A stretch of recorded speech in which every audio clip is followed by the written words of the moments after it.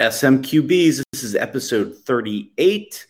Of course, we do our NFL Week 7 recap with our Paul Krause takeaways and our Plaxico lock. Somebody has taken the lead, surged into the lead, I believe. Then we talk about the World Series, which starts tonight, and House tries to do the indefensible by trying to defend the cheating Astros. How does he do? Not very good, but whatever. It was worth a shot. Then we talk F1 and a punchable face of the week. Check it out. Give us 5 stars and enjoy it. It's on the people, climb up on the booth, singing from the people on the people. My hits the roof, dancing on the ceiling on the people. I got people on the dancing on the people. I got people.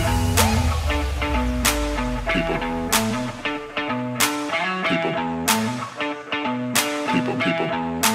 Dancing on the people. I got everybody in the booth can SMQBs, this is episode 38. Okay, who wore it? He was a walk-on at Northwestern. He earned a scholarship eventually, was a standout player by his junior season. In his senior year, he averaged 13.4 points and 4.6 rebounds per game and was an honorable mention All Big Ten Conference player. Since then, Kwame Brown. No, since then, he last played in the NBA in 2018 with the Detroit Pistons. He was 2018 USA Basketball Male Athlete of the Year. Wow. And you're not going to get it because he's a G League guard named Reggie Hearn. And that shows you how abysmal number 38 is. That can't be. What? It is. That can't be. Well, Well, you you could have could picked the ketchup on the sock fraud, Kurt Schilling. Well, I could have, and I specifically didn't. In fact, I wanted to use a baseball player for this, the opening night of the World Series. But when I saw Kurt Schilling was the hands down best player to ever wear it, I moved on to the NBA very quickly. Yeah, because that would have been too early for a punchable Brewster. face of the Millennium segment. That's right. We can't open with a punchable face, and that's Kurt Yeah. Schilling. So Knowing Rooster's thoroughness, he probably researched 38 for baseball, and he was ready to go. Oh, Well, no, I remember Kurt Schilling because I hate the guy. You remember his and you number? were right that Kwame Brown did wear the number for a year or two, but I just thought it was more interesting. That one I had to research. Yeah, I did think it was more interesting to use a G League guy. But look, really, While you're question- researching your free agents, you're also researching numbers on jerseys. I like it. Yeah. The question of the day though has got to be, House. If a Flacco is traded in the forest and no one's there to see it, did it really happen? I mean, does anybody really give a shit? You know what's crazy is that the Jets, who are what are they? Are 1-6? They're 1-6. They have no hope of anything this year, and God knows what year they do. Why on God's earth would you trade away a draft pick? Right. It would be a 6th rounder or 5th rounder to get Joe Flacco. Joe, my backo hurts Flacco. Why would you do that? Why not just lose out and get a real quarterback in the future? Or just let this kid that you drafted, 2 years ago, Mike, whatever his name is, Mike White or something, who came in and played. Just let him play and bring in another young kid as a backup and rotate him and see if anybody can be a backup on your team in the future. You're not making the playoffs. It doesn't matter. It just doesn't matter. I'm glad their trash is our treasure. Then, of course, the problem is that Howie Roseman then has to make the pick, which is a totally different story. Yeah, well, all right. So we're coming off of week 7 in the NFL. I'm told, since I stopped watching, I don't really know what happened. Hal, so I'm going to let you take it from here. Well, we'll probably let you know that you'll be surprised to hear that the Washington football team lost again. So I hope you enjoyed the Hallmark Channel this past Sunday. But there was some really interesting developments in week 7. We'll get to the big headlines in a second, but in a way, there was a power outage this week in week 7. There were a full third of the NFL scored 17 points or less. 4 separate teams did not score a touchdown this week. That's pretty rare to happen. It's no surprise. We've always known how critical the quarterback position is, but I think we're starting to really get ready to scratch off certain quarterbacks from ever being good. I think we can scratch off Sam Darnold. I think we can frankly scratch off Jared Goff. I think we're getting really close to scratching off Baker Mayfield. I think we can scratch off Jimmy G. I'm afraid that we're seeing already that Jalen Hurts is probably not a starting NFL quarterback. I don't know that Tua is either. So it's just, we're seeing so clearly how critical the quarterback position is. Tua had a good game on Sunday. Tua, they're talking about trading him today. Yeah, I know, but he had 4 touchdown passes. I mean, he didn't have a bad game. He made some throws at the end that was pretty bad. Yeah. Look, we had a couple of injuries. We were just talking about the Jets. I think it was unfortunate to see that Zach Wilson went down. He'll be out 2 to 4 weeks. We had a big story in Tampa with Tom Brady getting his 600th touchdown. That's pretty crazy. We had the surging Carson Wentz with 3 wins in a row for the Indianapolis Colts. Carson leading them. Best 3 and 4 team in football. They are getting better. We had the face-off between the Matt Stafford, Jared Goff, who wins that quarterback swap showdown. And that was pretty clear that Stafford was the better result. The Rams are the better team. It's probably closer than it needed to be, but the Rams took down the Lions. We found out. Did you guys see that? Anyone see that game? Some parts of it. Yeah, the Lions had I think sequentially had a onside kick and back-to-back fake punts, all of which succeeded. Yeah. Crazy. I mean, they tried everything to win and did pretty well with all of it. But we saw a couple of really interesting draft strategies finally emerge to their success. I think we understood this weekend why it is that the Atlanta Falcons drafted Kyle Pitts so high. Oh yeah. He is now in that elite class of tight ends already. I think 7 catches, 163 yards, a true downfield weapon. What a weapon. And a lot of folks want to know, especially after Joe Burrow got hurt last year, shouldn't you protect his backside and draft a supposedly can't miss left tackle in Penei Sewell? Already they had T. Higgins. Already they had Tyler Boyd. And the Bengals said, nope, we're going to load up and get yet another wide receiver, and got Jamar Chase instead of Penei Sewell. And that draft strategy, boy, did it work out. It looks like, incredibly, LSU is going to go back-to-back Rookie of the Year wide receivers with Justin Jefferson and Jamar Chase, who is an absolute stud. But I think the real story were the 2 huge victories. The Bengals demolishing the Ravens at Baltimore, just incredible statement game. And how about this? Do you guys realize that when the Titans demolished Kansas City 27-3 this weekend, that concluded back-to-back weekends where they took down both AFC title representatives last year, the Bills and the Chiefs back-to-back. Yep. I think we need to give a lot of attention to the Titans going forward. So those were the 2 big ones. That loss to the Jets was a fluke.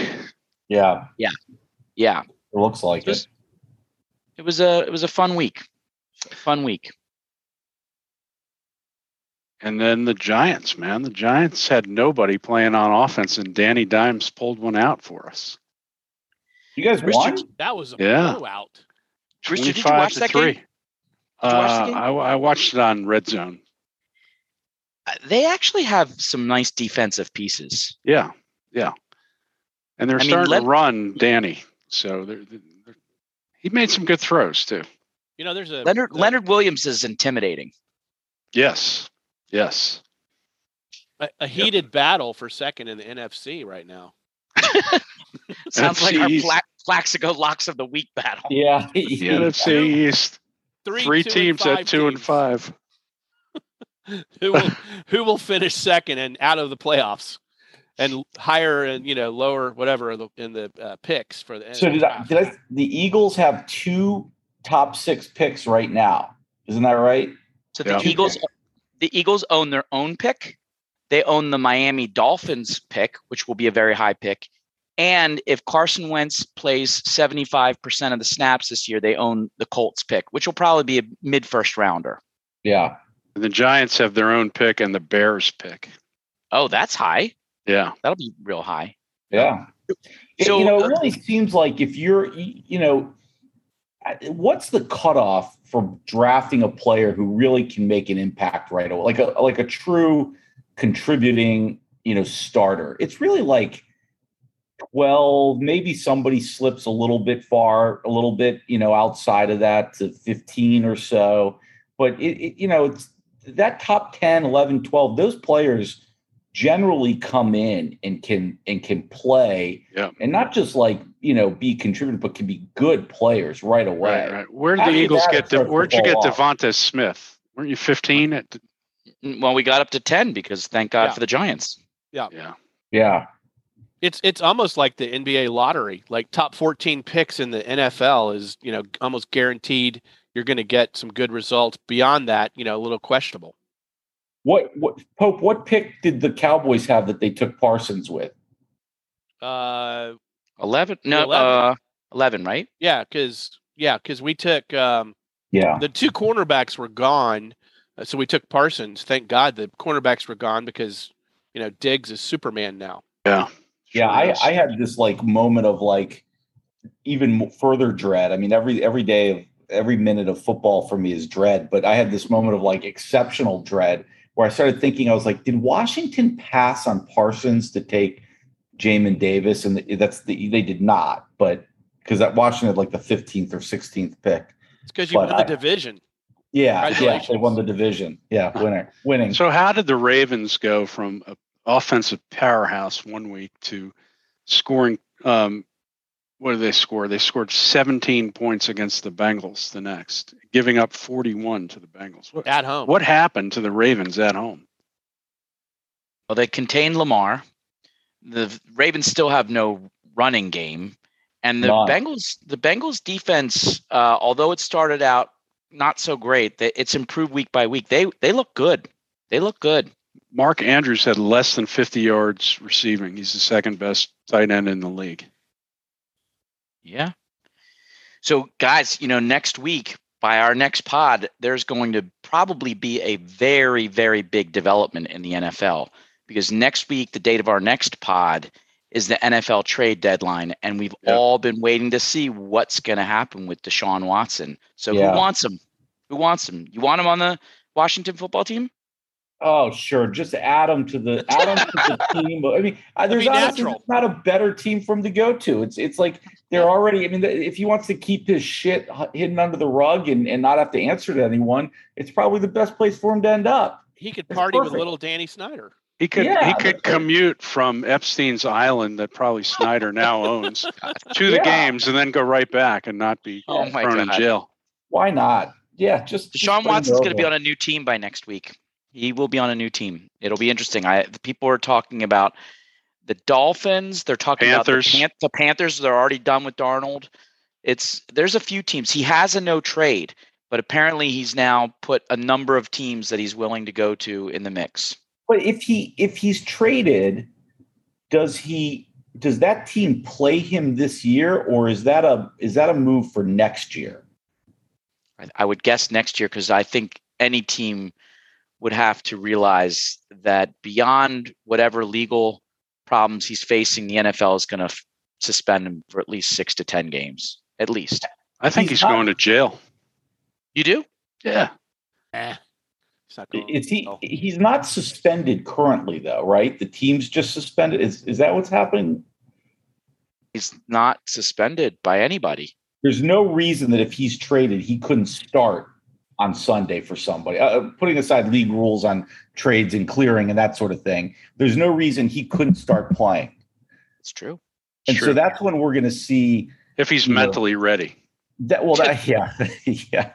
might be a little tougher than Ben Simmons, but that's when we're going to see the real horrors of the NFL, right? Is when some team gets this guy in the fervor that will come up around having him play right away, and everybody will very quickly forget what he's accused of and what has happened in Houston.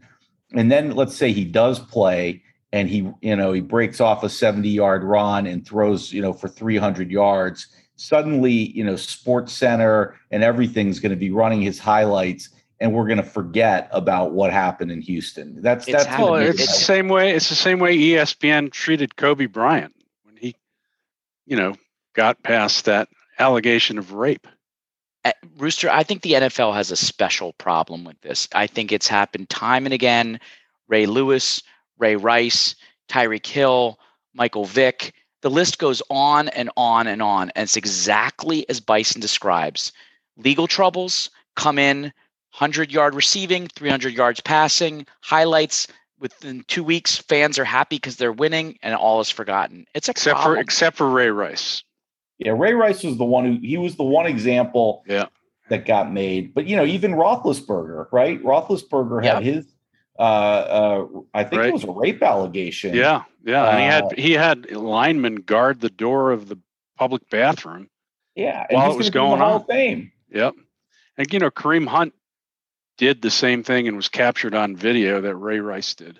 Yeah. Yeah, that's right. So that's going to be a really interesting story to follow, because you're right. I mean, the trade, if he is traded, it's going to be interesting. Does Tua get traded?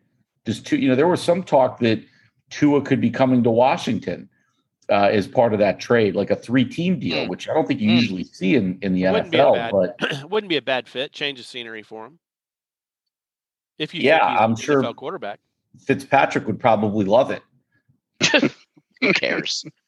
And there's one other potential trade is Michael Gallup, who's Dallas's arguably second or third receiver, has been down since the Tampa game, and he's due to come back on the roster this week. And Dallas is very rich at receiver and certainly could upgrade to make a run either at safety or maybe an edge rusher. So watch that space. We'll send you Landon Collins. Yeah, right. If you'd like him, you could take him. All right. Well, what's everyone's takeaways? House? Going first. My takeaway is that we need to immediately unbronze Patrick Mahomes. Yes, he is a stellar talent for a couple seasons, but it's not a permanent thing. For very, very few players is it a permanent thing. He stunk in a really important game when the team needed to avoid going under 500.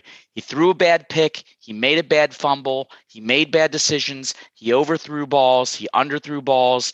Patrick Mahomes in a critical game stunk. And unless we find out that he was injured, I'm just saying he's no longer superhuman. He's no longer bronze. Patrick Mahomes is human. He's still capable of winning a lot of games, but we can scratch off the Chiefs from being this year's AFC champion. Good one.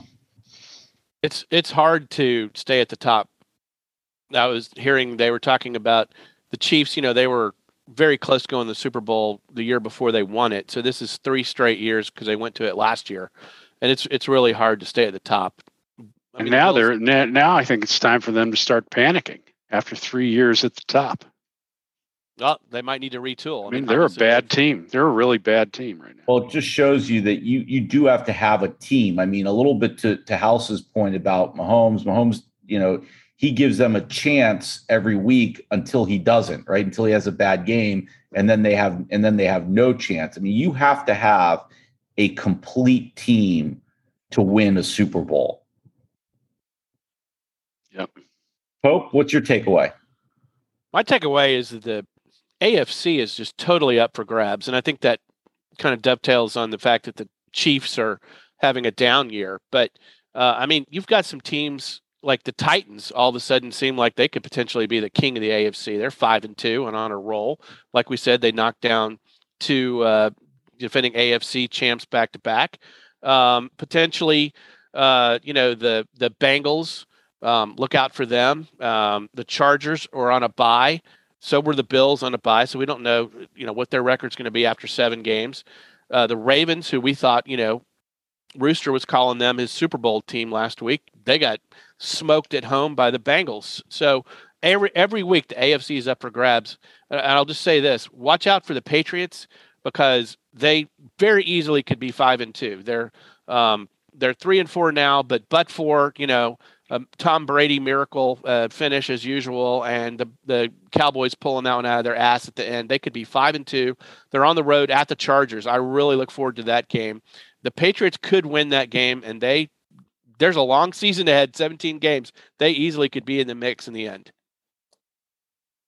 Yeah, it is a long season, right? I mean, it really feels like we're towards the end of it, and we're just getting to the first bye. This is the first bye weekend was last week, so there is a lot of football left. Rooster, what do you got for a takeaway?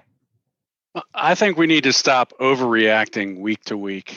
Last week, of course, I thought the Ravens looked like they were going to the Super Bowl, and they got stomped this week. But I'm not going to overreact. They're a good team. Let's see how they do this week and the week after. Same thing with the Raiders. I mean, last week we were writing off the Raiders, and they came back and beat the Eagles pretty handily. They're a good team. So the cream has risen to the top for the most part, and not just in the AFC, but in the NFC. I mean, you can't tell me who's going to come out of the NFC right now. There's 1, 2, 3, 4, 5 good teams in the NFC right now who could all win the NFC, including the Rams, who are in second place in what looks like the strongest division in football to me right now, the NFC West. You got the Cards undefeated, the Rams 6-1, and the 49ers and the Seahawks have terrible records, but they're not terrible teams.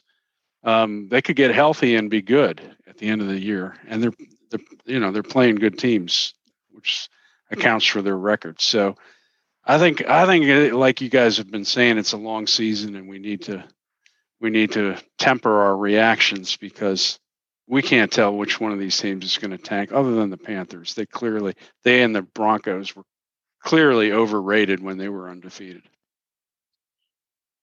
So my takeaway is that we need to have more F1 races that start around the 2 o'clock, 3 o'clock hour on Sunday, because I am a much happier person not watching the Washington football team.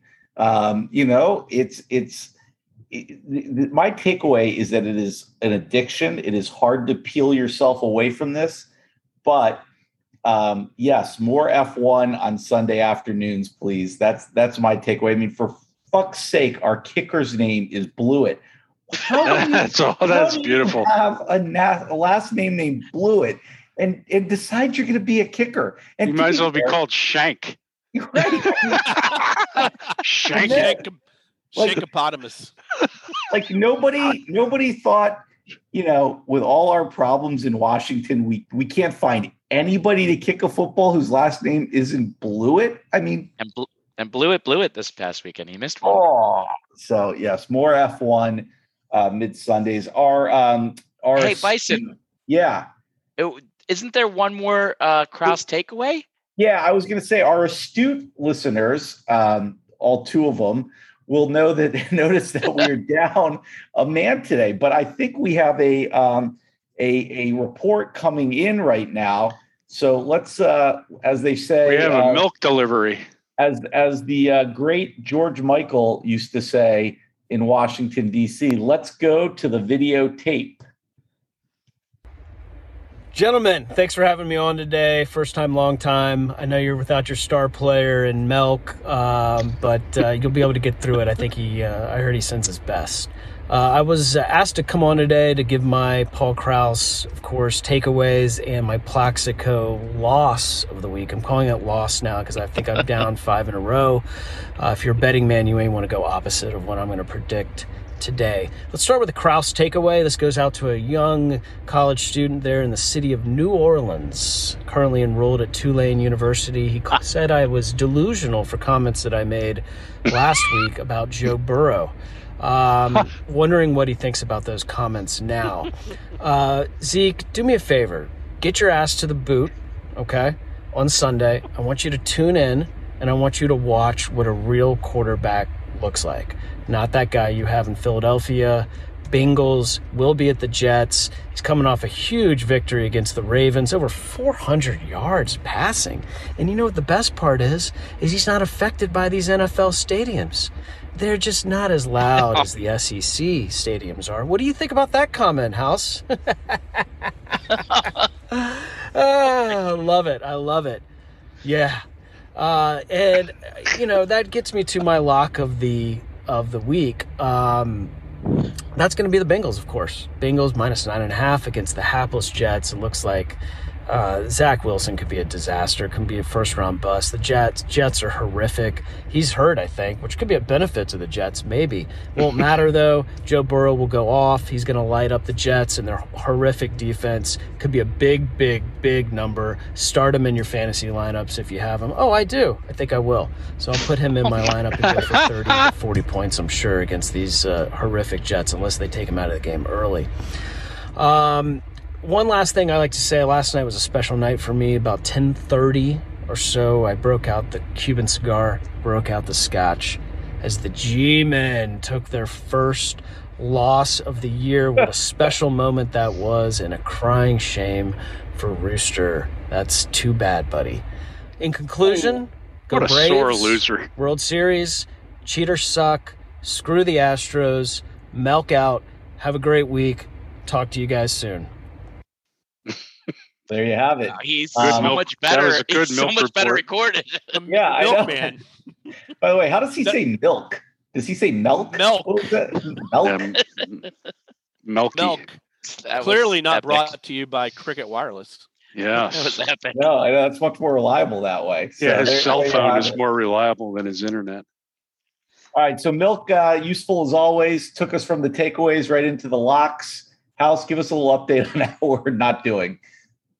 Bison, while you were watching F1 in the Hallmark Channel, I want to let you know that you launched right into first place. Congrats on leading the Plaxico Locks of the Week competition this year. You're now at 2-5 in first place. Probably familiar It's the NFC territory. East. Yeah, familiar territory for teams from Washington, losing and being in first place. That's right. I'm sorry. I just want to harken back to a week ago where you guys laughed me off of the podcast for picking a team with a 17.5 point line. Unbelievable. Bison wins last week with 17.5 for the Cardinals. Ravens were selected by Pope, myself, and Rooster. We all took an L, and Milk took the Falcons -2.5. They struggled at the end, and while they won straight up against Miami, they did not cover. So the rest of the league goes to 1-6. The pressure is now on for us to not end up with a losing record. We have to come very close to winning out. So let's get it started with you, Pope. What are you going to do to get your streak going? Who's your pick this week? Man, I am so tempted to follow Bison's lead and take the game with the most point spread.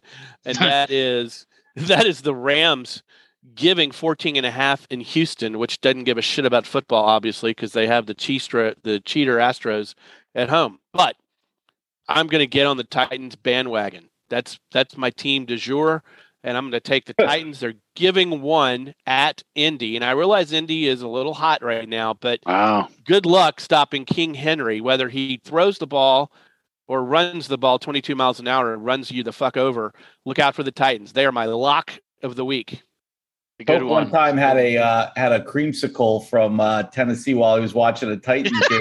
So ever since then, he's had an affinity for the Tennessee Titans. That's funny. Hey, my mother-in-law lives in Nashville. There we go. I wonder how close you are to her. Oh, yeah. No comment. Let's hope she's not a long-time listener. Bison, who's your lock of the week? Well, I'm trying to look for another one because I don't want to just replicate Milk, but so I'm going to change it up here at the end, and I'm going to go with another big spread because it seems like there's a chasm between the good teams and the bad teams, and the Dolphins are bad and the Bills are good. So I see it as Bills giving 11. I don't know if that's I what got you Bills have. -13.5 now. Yeah, I have 13.5. Oh, you got 13.5 on that? Well, fuck it. Let's roll with it anyway. Who cares? Go for it. Yeah. I'm taking the Bills as a lock. Hey, I hope Tad Thomas is listening, and you do what you want with that information, buddy. Oh, Tad's making some money off our picks by betting the other way. Tad's listening to our picks and betting the other way on all of them. So let me And ask making you money guys, doing it. what's the line in the Lions-Eagles game? 3.5. The Eagles minus 3.5. That's embarrassing. Yeah. Against the 0-7 Lions. All right, I'm going to have to go with the Bengals. Okay. I think Milk is correct. Well, I wish that our friend Milk were on because I know he'd be thrilled with this pick. But I see actually the line just changed a little bit by half point. I love the Buccaneers at the Saints giving 5. I think Jameis might be amped up for the game, but he's not a real quarterback. Tom Brady is on a roll. The Bucs need to create some distance in that division, and the Bucs, even though they're away, they're going to steamroll the Saints, and I think they'll cover easily. So Tad, get ready to bet the other way. Let's see. Tad now needs to take the Saints, the Jets, the Colts, and the Dolphins. Good luck there, buddy. I'm pretty sure he's not taking the Jets. Those are your Plaxico locks of the week. Good luck, fellas. All right. So let's leave football behind, as we should. It's only out of habit that we even led with it tonight because something far more important is starting tonight. Brian Pope, let's talk a little World Series. The Fall Classic, the great World Series that we all grew up to and came to love, is finally coming back to Atlanta after 22 years. Cobb County. Okay, whatever. Behind me, you can see my loyalty to the Braves goes back way back to when I was a little kid. Got 1982 and 1984 ticket stubs there. So I'm excited about being in Atlanta next weekend. Now, I'm not sure I'm going to get to go to a game because last time I looked, $1,000 for standing room only. So the Braves fans are hungry. They haven't been there in 22 years. Whereas in Houston, they're about half price. Our buddy Brandon Smith, Mr. B, Mr. Braves, Mr. Bulldog, is down in Houston, and I'm sure we'll be hearing from him later. But that is great loyalty to go all the way down on a road trip to the World Series, but it's about half price, so how can you blame him? This series is shaping up to be an interesting series between a team that's really hot right now, which is the Braves. They only won 88 games this year, but they have turned it around in the postseason, and they dispatched of the hated Dodgers, who was probably the best team in baseball this year, at least by the roster standpoint. They dispatched them, and they're on to the hated Astros, who dispatched the Red Sox. Even though they were down 2-1, they went into Boston and took care of business, winning games 4 and 5, and then closing them out in 6. An interesting stat for you. In the last 25 innings, the Astros outscored the Red Sox 22-1. So Boston, who took off with 3 grand slams in 2 games and went to that lead, couldn't withhold this onslaught of the Astros bats. And that's going to be ultimately what the people are going to be looking at is can Houston's hitting, which is the best in the majors this year, how's it going to go against Braves pitching?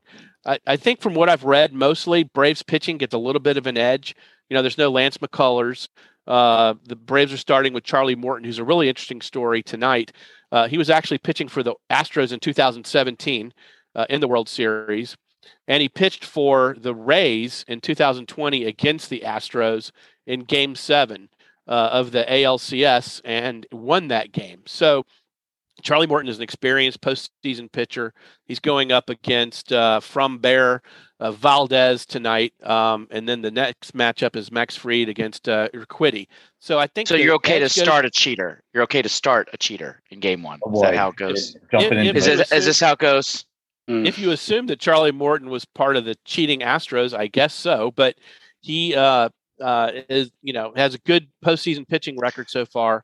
And I give the edge to the Braves on pitching, give the edge to the Astros on hitting. The Braves have some great lefties, Freddie Freeman, possibly your next MVP, Austin Riley, who's third base, had a big series against the Dodgers. You got Jocktober Peterson, who is phenomenal, coming out of nowhere. And then you got Rosario, who won the NLCS MVP and with a 3-run shot against the Dodgers in Game 6.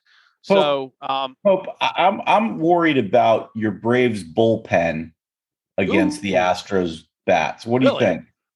So, well, I don't know if you guys remember this, but in Game 6 against the Dodgers, Matzik came on with men on second and third and struck out the side.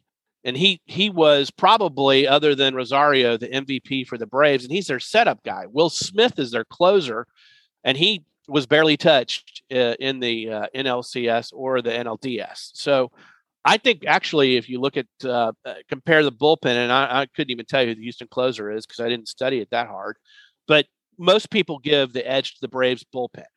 That's why I say overall Braves pitching, but overall, you got veterans like Altuve and Correa and Bregman. You got this new guy Alvarez, who's a stud. I give the edge to Houston on batting. And the last thing I'll say, and this is interesting, and you guys might already be wanting to talk about it, is the matchup between the managers. So Dusty Baker, long time manager, player, beloved. Nobody has anything bad to say about Dusty Baker. Played with Hank Aaron and Phil Niekro with the Braves back in the 70s. He's going to the World Series looking for his first win against Brian Snitker, who is a longtime Braves organizational guy, 40 years until he finally got his chance. He's kind of a disciple of Bobby Cox.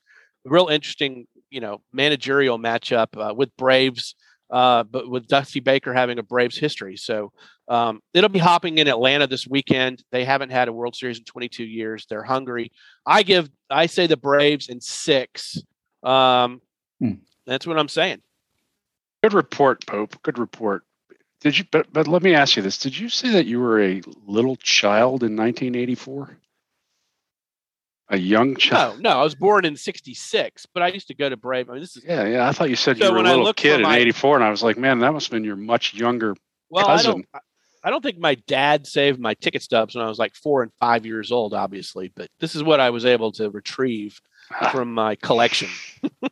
Okay. I thought the funnier thing was his longtime loyalty to the Braves. That was the phrase that caught me. Longtime loyalty, which next week will also apply to the Titans, apparently. So look, I said they're my team, the team du jour. I am ready to throw flames. Oh, good. Because let me just say this, and I know it's going to be 1-on-3, and if Milk were here, it would be 1-on-4. But we need to be done with this bull crap about the cheaters. Now, I want to be clear that I don't really have a dog in this hunt. I know the Braves are a rival with the Phillies, but I would like to see my long-suffering Braves supporter fans, Brian Pope and Brandon Smith, get their title and have the same kind of celebration, that Bison had a couple years ago. So I'm rooting for my friends. I'm not rooting for the Astros. Mostly I'm rooting for a good series, and mostly I'm rooting for the fans to get over it and stop with this BS that they're cheaters and all this stuff. What they did was bad. What they did was really bad. And MLB had a decision on its hands as to how they were going to punish, and they didn't. And the players have had their own forms of punishment. They've gotten beaned. They've gotten booed. Not enough. But the truth is, there's nothing to suggest whatsoever that they're cheating now. They have flat out talent. They have a couple players who weren't even on that team who are terrific players to watch. Yordan Alvarez is a fantastic young player who is a big future of that team and of baseball. I think it's fun to watch him. I think the Dusty Baker story is phenomenal. And I think we need to put to the side the sideshow. If you want to be upset about 2017 or about 2018, fine. But the last I heard, Charlie Morton was on your team, the Braves. Garrett Cole is on your team, Rooster, the Yankees. And you guys support these cheaters when they're on your team. It's just when you can oppose them when they're in a game, you can. But once they come onto your team, everything is forgiven. Get over it. Watch great America's pastime. Enjoy the World Series and stop with this cheating bullshit, Bison. I don't remember Garrett Cole getting any hits against the Yankees in the ALCS. It's not bullshit. That's the problem. It's not bullshit. These guys have to deal with it. I saw the clip a couple days ago of what's the little guy, Altuve, that little shit. him taking Chapman, deep to send the Astros to the World Series. And the look on Chapman's face when he hits it, they knew the Yankees knew these guys were cheating, and Altuve teed off on it to send the team to the World Series. I mean, they won a World Series cheating. They stole one from the Yankees. You think we should just forget about that? Well, hold on a second. Why do you, Rooster, you love to celebrate your Tommy boy from New England. He's a goddamn cheater, and we all know it. Listen, that was the most overrated cheating scandal ever. Really? Yes.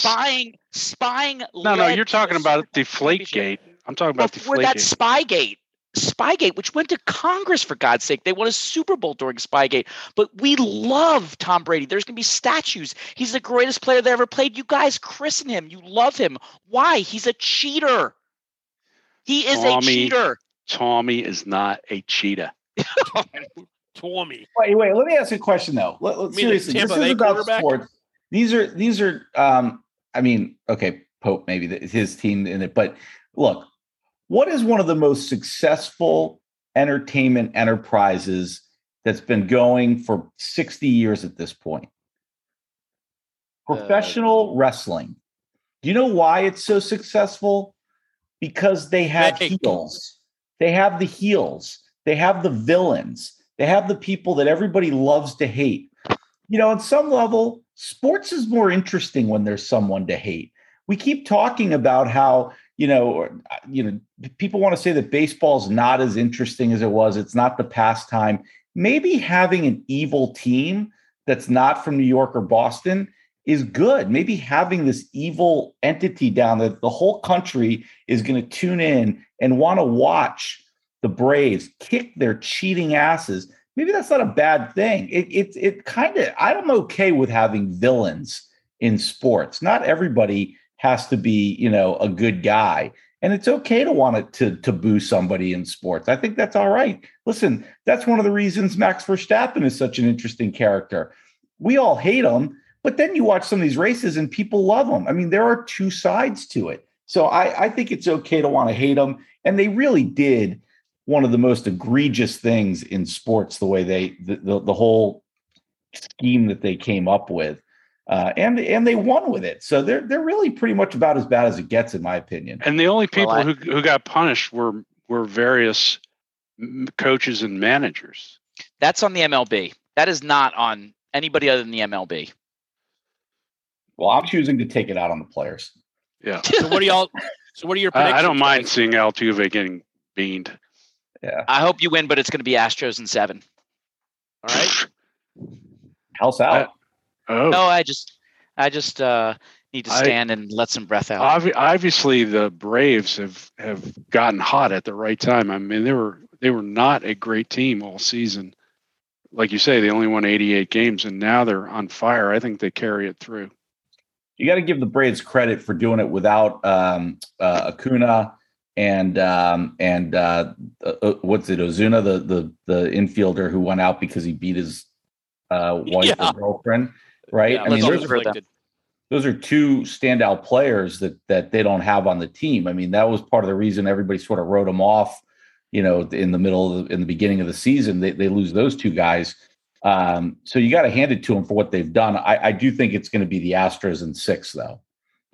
The Astros have a weak starting rotation right now, though. Yes, they do, and I think that is another good subplot to all this. That you would probably say that one of the best players coming into the season for the Astros was supposed to be Justin Verlander, and one of the best players for the Braves was supposed to be Acuna. Neither team has him because of injury, and yet here they are on the best stage. The thing about the starting pitching, the last thing I want to say about this, the starting pitching, though, is, remember where we are in the season. These pitchers have thrown a lot of innings. They're not going to be going 7 innings in these games. That's why I'm not sure. Look, don't get me wrong. Starting pitching is incredibly important. And the Nats won a World Series really on the arms of 4 guys when they beat the Astros a couple years ago. So you get the right guys in the right situations. But that's why I'm more concerned about the sort of long middle relievers of the Braves bullpen, not so much the closer or the setup. That's Well, that's what I I'd can be tell you looking who's for. not going to be pitching is fucking Luke Jackson. Good God. Don't let him get on the mound again. He almost blew the series twice. Well, listen, I think already it's proven to be the case, despite the interminable part of Major League Baseball in the regular season. It is true in the postseason that every pitch counts, and especially in the World Series. That's the most fun. Every single pitch counts. So good luck to your Braves, Pope. I hope it's a fun series. And I really hope that no matter who wins, it's not a sweep, because I would love this series to go 6 or 7 games for the fans. Yeah. Good question. Will we still be talking about the World Series at our pod in a week? Oh yeah, we'll be talking about it. It's not going to be a sweep.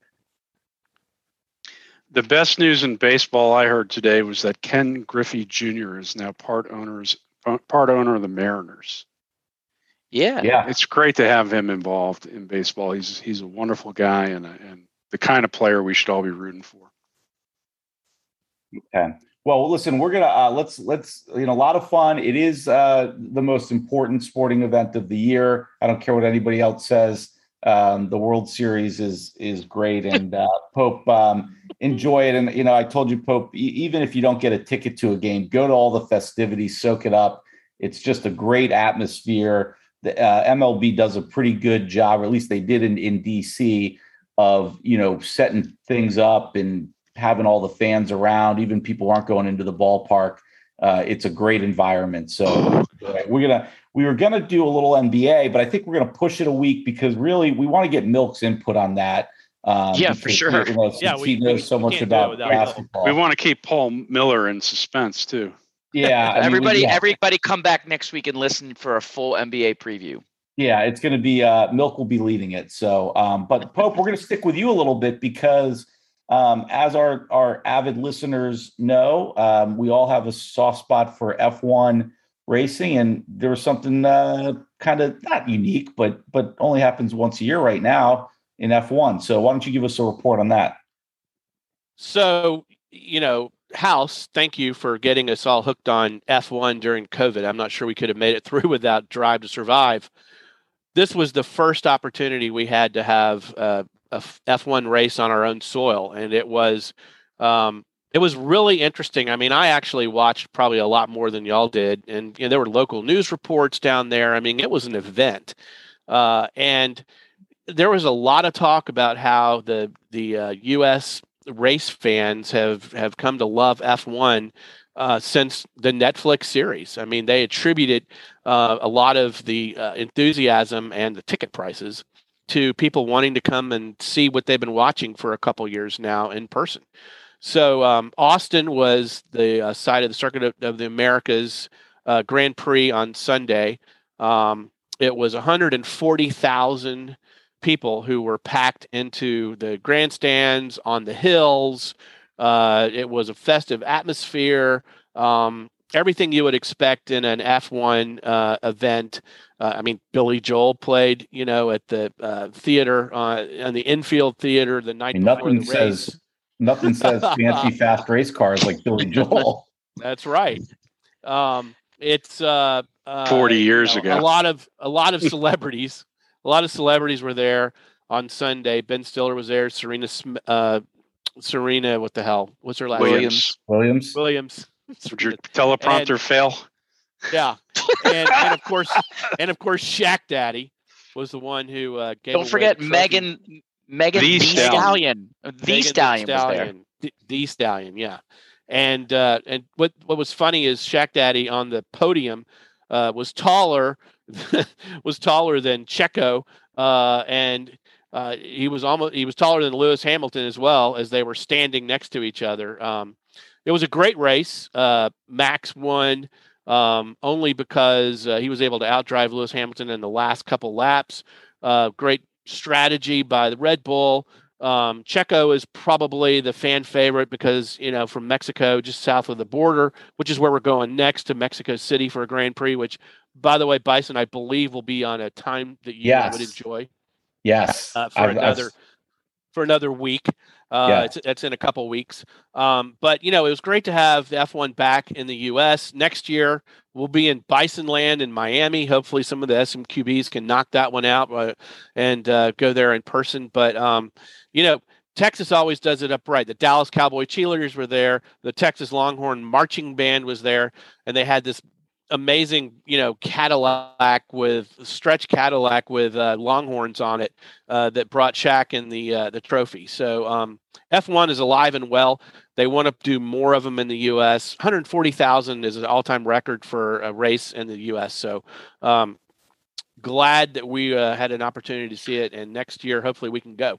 This race was a perfect example of strategy winning the race, I thought. Christian Horner pitted at exactly the right time, and Mercedes was too late to pit and never really caught up after that. I mean, I know Lewis had the lead for a little while, but then he had to do the second pit. It was just a matter of timing. A good chess match. Rooster, I was texting you, Rooster. I thought Lewis was going to catch him. Yeah, but he didn't have enough time. He would have if the race had gone on a couple more laps. But there's something happened in the last 3 or 4 laps because he got DRS with about 4 laps to go and he couldn't close them. Yeah, but you know what happened? Max got DRS from passing the slow guys. Passing the slow guys. That was the difference. That actually Max had a bonus DRS lapping somebody. But Lewis did have DRS with like 3 laps to go, and he wasn't able to get it on a stretch. He lost. I mean, Max kept on pushing it to a second and a half or whatever. Look, I will say this. I love watching it, and I've been reading a lot about it, and I'm starting to understand more. And even, I'm not necessarily a car guy, as far as understanding cars. I've started to read a little bit and understand some of the different angles and the downforce and the rake and all that kind of stuff on these cars. But this race showed to me the math, the equations that are used.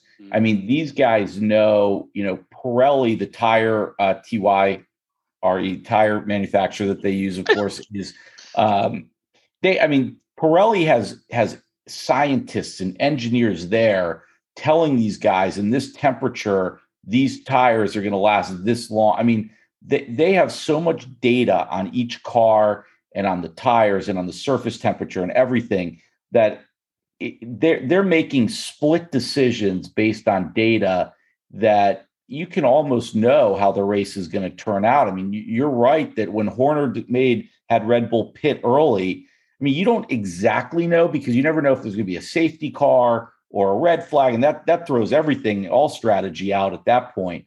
But so much of this stuff is on data, and it's really remarkable, the science and the math that's happening in the background.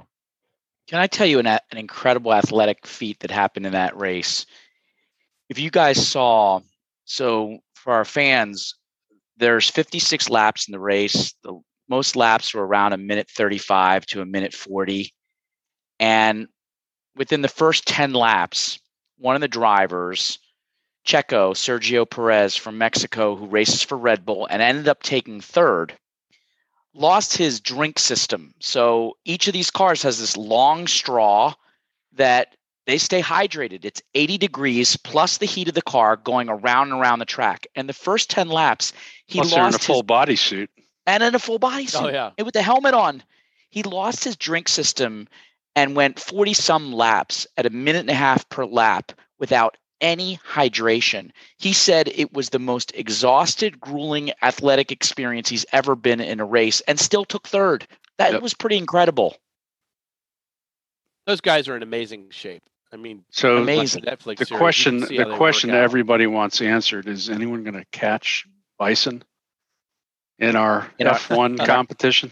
I don't think so. That he can't pick football games, but he can pick F1 race cars. Listen, the thing about it though is you have 1 or 2 did not finish, and it changes everything, right? You get a good pick and take someone, and they end up out, or heaven forbid, look, guys, Fernando Alonso had to retire his car in this race with only a few laps left, as I recall. So did Gasly. Yeah, you have that happen 1 or 2 times. This thing's wide open for everybody. So you got a chance, Rooster. You still got a chance. Well, and Bottas had a 5 grid penalty, which cost him his ability to finish on the podium.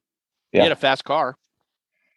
Well, keep an eye on F1. It is interesting. And if you haven't, if you want to figure out a quick way to get into it, really watch that Netflix Drive to Survive. I know we've mentioned it before. It's been such a hit that the PGA is trying to replicate it and is going to be doing a very similar documentary because they've recognized how people want to see the personalities, the characters. They don't want to just see great golf shots or fast cars. They want to know the people they're rooting for. And it's been a big boon for F1. Don't you have to have a personality for that to work? Well, Yeah. That's So are you saying Dustin Johnson's out? Yeah. Yeah. Well, all right. Okay. So it's time for everybody's favorite segment, Punchable Face. Come on, man. And with the local DBC news, LL Cool J with a triumphant comeback. But tonight, don't call it a comeback.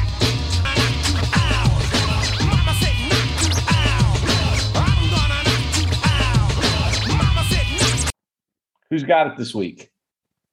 Guys, I made a vow long ago that I would do everything in my power never to punch someone from my own city sports team. And I have probably two choices I can do this week. I'm choosing between our just idiotic head coach of the Philadelphia Eagles, Nick Sirianni, who down 17-7 away at the Las Vegas Raiders when their defense couldn't stop anything, tried to trick the Raiders with an onside kick to start the second half against a new head coach for the Raiders whose entire history as a coach in the NFL is being a special teams coach. And then giving the Raiders a short field when the Eagles defense already couldn't stop. And of course, the Raiders scored a touchdown right away. In a game where Carr hadn't missed a pass at that point. He passed 91% completion rating in the right. Sirianni is so in over his head. I actually did punch him multiple times yesterday, but this punch is reserved for a now 2-time punched face for our SMQB podcast, Ben Simmons. The NBA season is underway, and next week we are going to preview it. But the Sixers team remains very much in the air because their starting point guard, who's under contract with the team, still with 4 years remaining after signing a max contract, will not play for the team.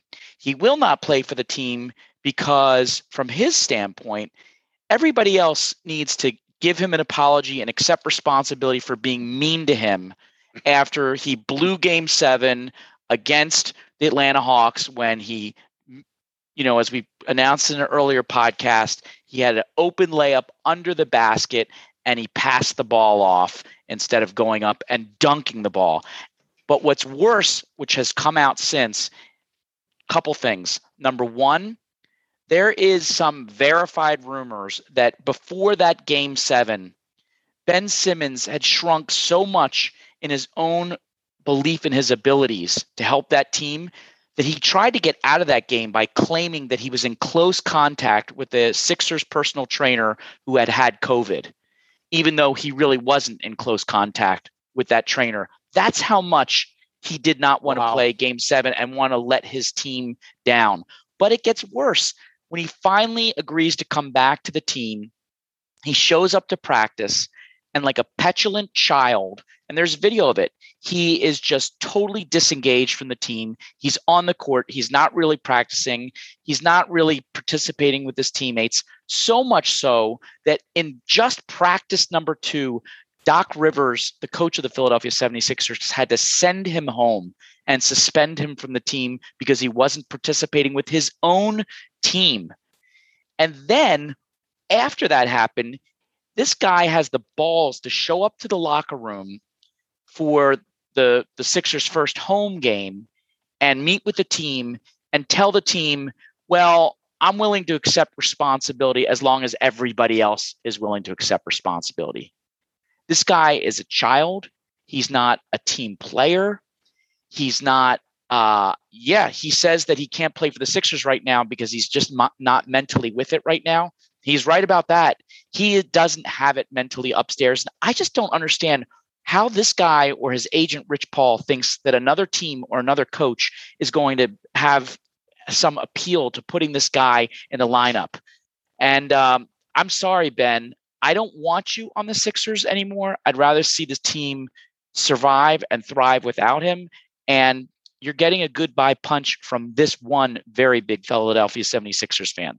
I mean, at this point, it's like we've got him in a steel cage locked in there. And there's just nowhere for him to fucking run with the SMQB circling, which I'm sure really scares Ben Simmons. But, you get the point. But, I got to tell you, House, you might think about a punchable face to Joel Embiid and the other guys for groveling back and saying, oh, yes, we deserve some blame. We're responsible, too. What they should have said is, hey, Ben, go fuck yourself and get out of here. That's what they should have done. Well, they pretty much did. I mean, Embiid said, I'm not here to babysit. Tobias Harris said a nice thing saying, look, he's going through issues. He's a human being. If he's having mental health problems, then we'll be there for him once he comes back. He's our teammate. And that is true. He is our teammate. But nobody's groveling to Ben Simmons. And frankly, Embiid said straight up, I'm not babysitting anybody. Did you see the first practice, the footage of him? He's wearing sweatpants and he's got his cell phone in the pocket of his sweatpants during the entire practice. He claims it's not a cell phone, but I'm pretty sure it's a cell phone. Bullshit. It was the exact shape of a cell phone. Yeah, he's kind of becoming the definition of the punchable face. We might need to think about renaming this. We might call it the Ben Simmons, Kyrie Irving punchable face of the week. Washington football team. Yeah, right. Yeah, Dan Snyder, Ben Simmons, Kyrie Irving. Yeah, I will gladly punch those fuckers in the face every week. No problem. Did you guys see the meme where Mike Evans gave away Tom Brady's 600th touchdown pass? The meme going around, the Buccaneers offered Ben Simmons as part of the gift, and he got turned down. And the guy rejected it. That was funny. That was so funny. All right, guys, good show. Listen, we'll be back next week. We'll talk a little more NFL and the long-awaited NBA preview. Don't worry, the NBA season is longer than just about anything in the world at this point. So we may be a week or two late, but you'll get the picture. You'll have plenty of time to soak it all in. And maybe we'll get to Toby's very special Ted Lasso that he's been holding back for 2 weeks now. It's in the back pocket, ready to roll. It'll still be ripe then. All right, guys. Have a good week. Go Bravos. Beat the cheaters. Go Play Braves. ball.